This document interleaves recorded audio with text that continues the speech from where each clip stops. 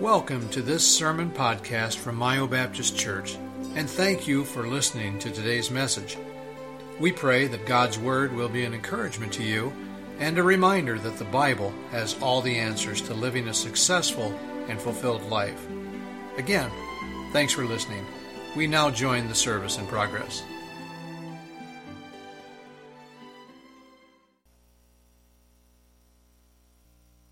Ever do anything dumb?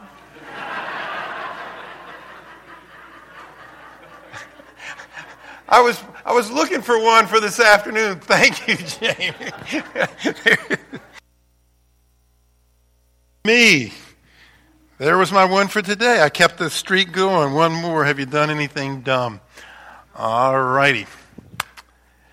Okay, that was the one for today. Check that off. Proceed. Pray without ceasing. Why should we obey this precept? Because he still offered to his people back then some practical reasons why, if you're not doing that, if you're not praying without ceasing, if you have no desire to pray without ceasing, should that be the case, as a good preacher, he tries to make the case for it. I want to believe that most of you in this room are praying without ceasing, but in the event you're not, let's listen to the argument for you to get on board and pray without ceasing. Number one, there's 6 here, and we'll go through these quickly, and we'll get right then into the Lord's Supper. Number one, kind of an obvious reason, we should pray without ceasing because it's of divine authority, simply because God says so. If a proper understanding of what it means to pray without ceasing reveals that you're not doing that, and you have no desire to do that, if you need reason to start doing that, understand it's simply God's command. God wants all of us to pray without ceasing. It's in our best interest to do that. I mean, we have access to God who spoke the worlds into being, and he desires communication with us. Why would we not want to take advantage of that?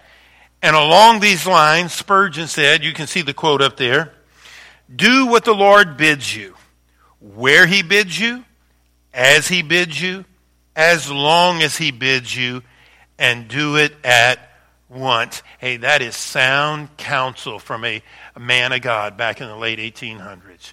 If God tells you to do something, just do it. Don't argue with him. Don't make excuses.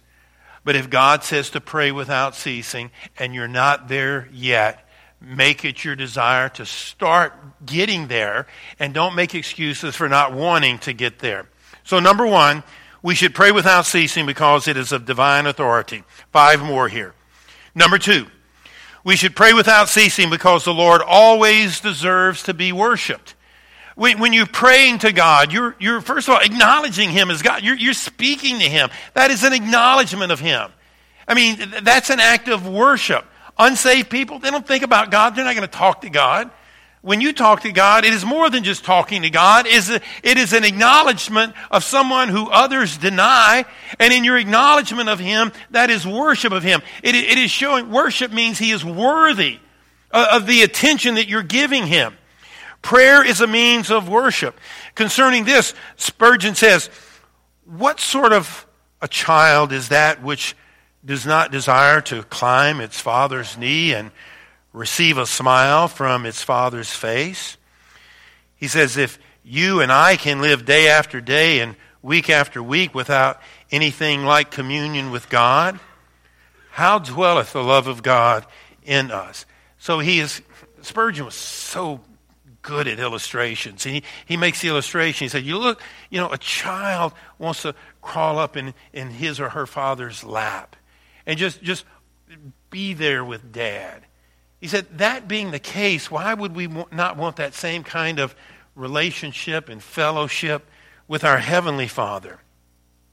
And he goes on to say, pray without ceasing because the Lord never ceases to love you, never ceases to bless you, and never ceases to regard you as his child. So why should we obey the precept, pray without ceasing?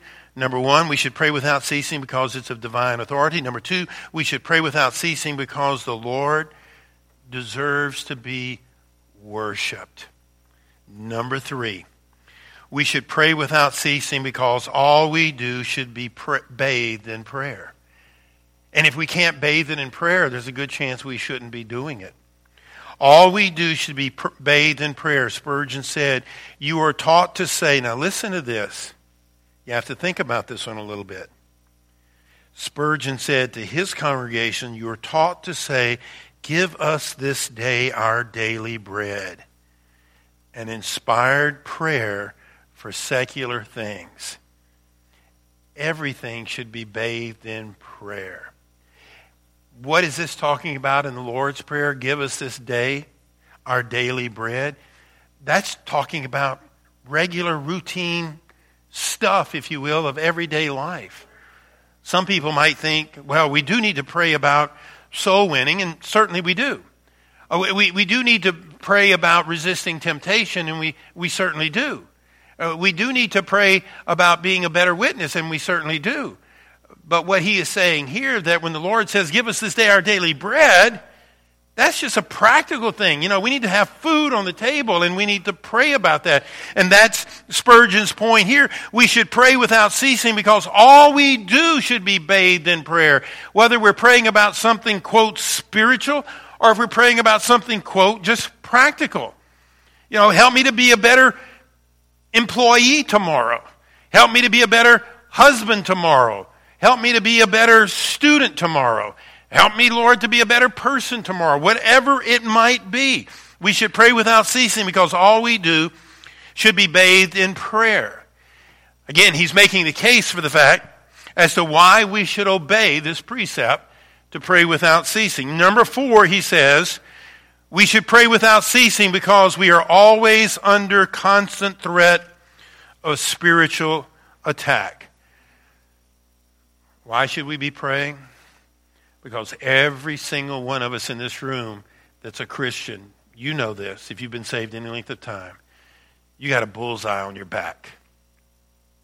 And Satan would love to bring you down. And if you're not careful, he'll try to bring every temptation across your path that has the potential of bringing you down or ruining your testimony.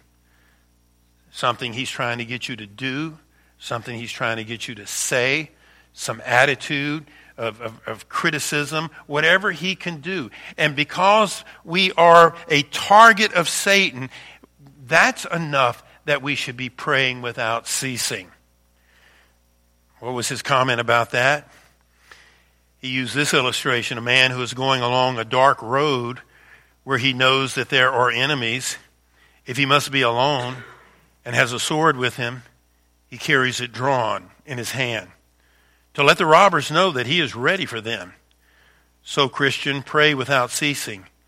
Carry your sword in your hand. So back in the day, he said, if you're going into an area that's questionable, you're going by yourself, you're going to have your sword in your hand, prepared if anybody comes at you, and to demonstrate to anybody that might be thinking about it, you are prepared for their attack. You carry it with you all the time. And he compares that to us in the battles we face every day with temptation. That prayer is that sword in our hands that's going to keep us from giving in, succumbing to something that could hurt us or hurt our children or hurt our marriage or hurt our testimony. We should pray without ceasing because we are always under constant threat of spiritual attack. Number 5, we should pray without ceasing because, and this is so true, simply we're always in need.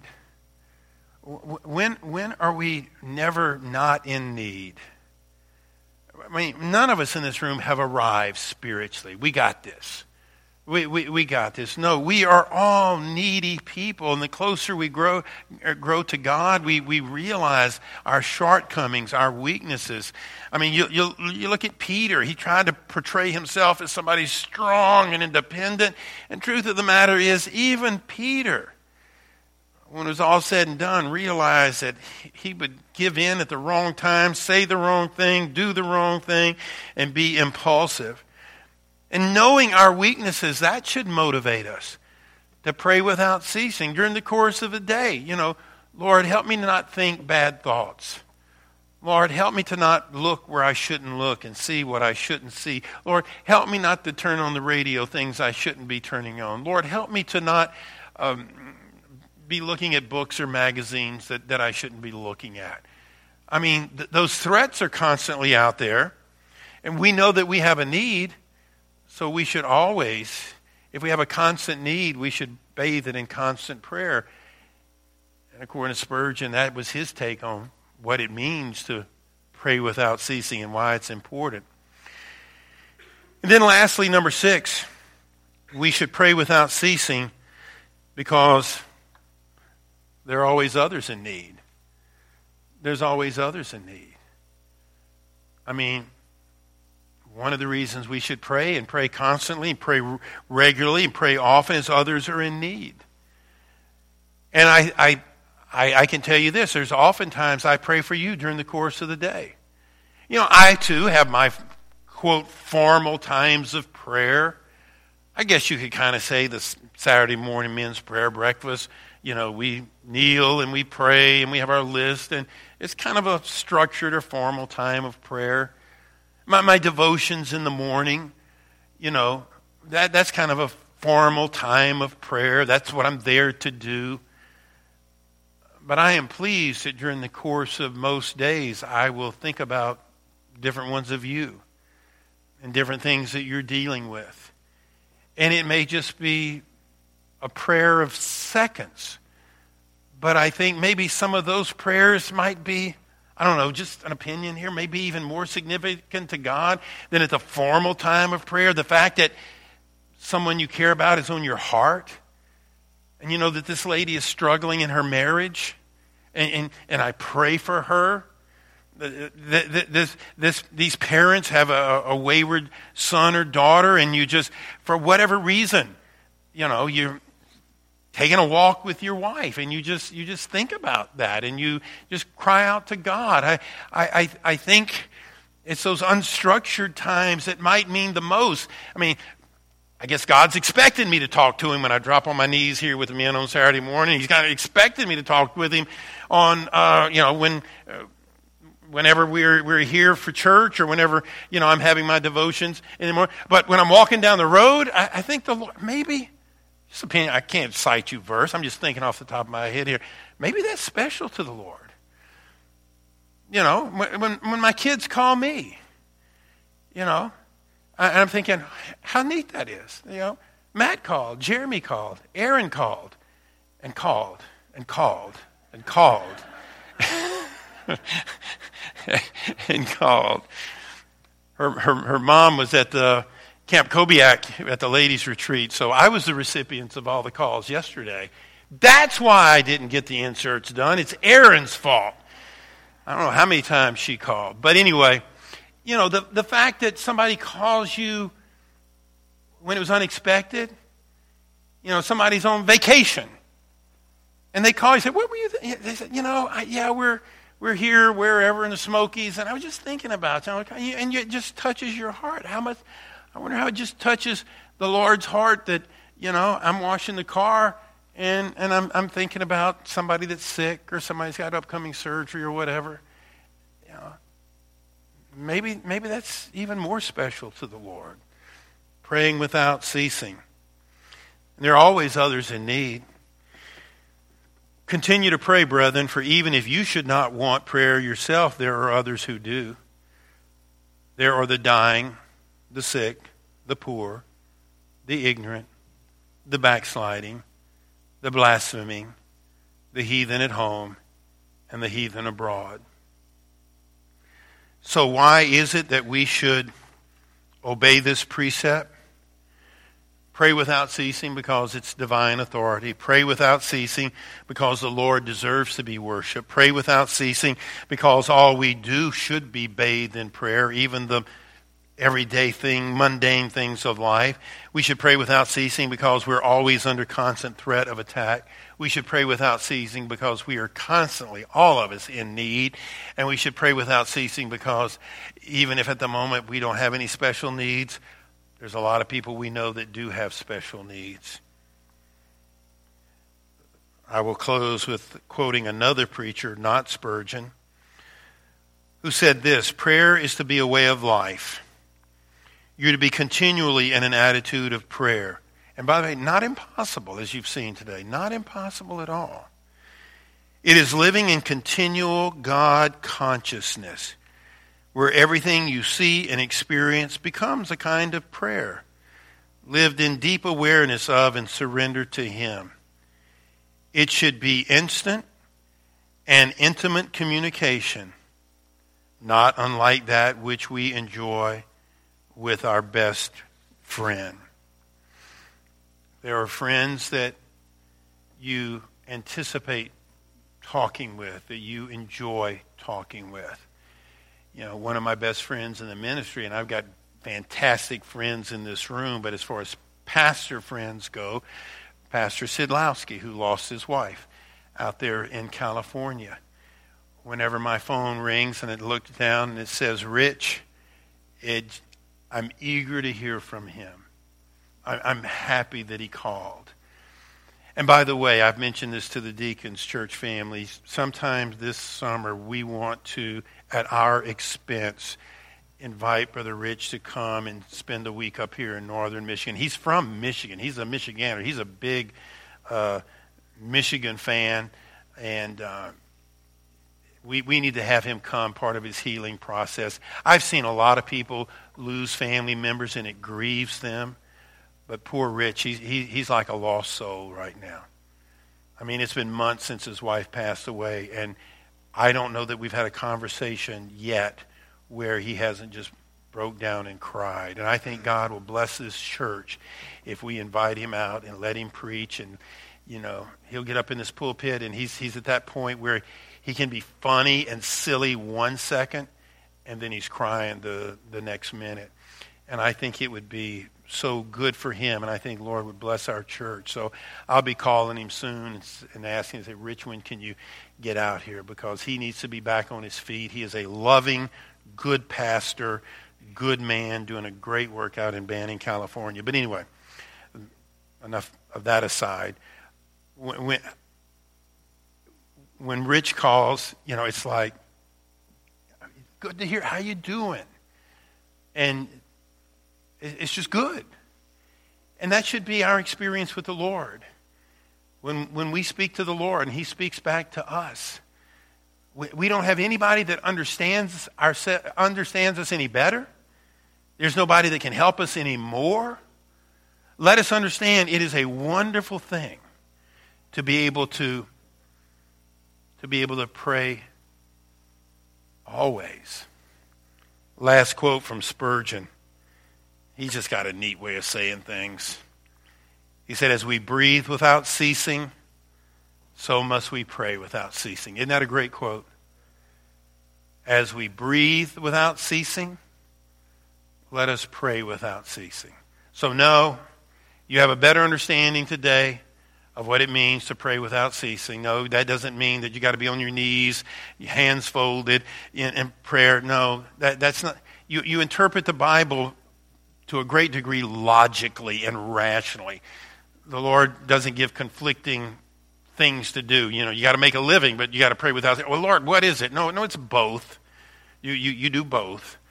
Here's what, you know, and then you just have that logical approach and rational approach to what it means to pray without ceasing. Those of you that are doing it, and I hope that that's most of you, that as I preach this today, and as you're open and honest with yourself, you can say, you know, I could probably do it more, but no, I do find myself whispering a prayer to God when I'm bothered about something, when I'm burdened for someone, when I'm concerned about myself, when I want to grow more, when I see the direction this world is going. Yeah, I'll breathe the prayer to God. God bless you. That's a good thing.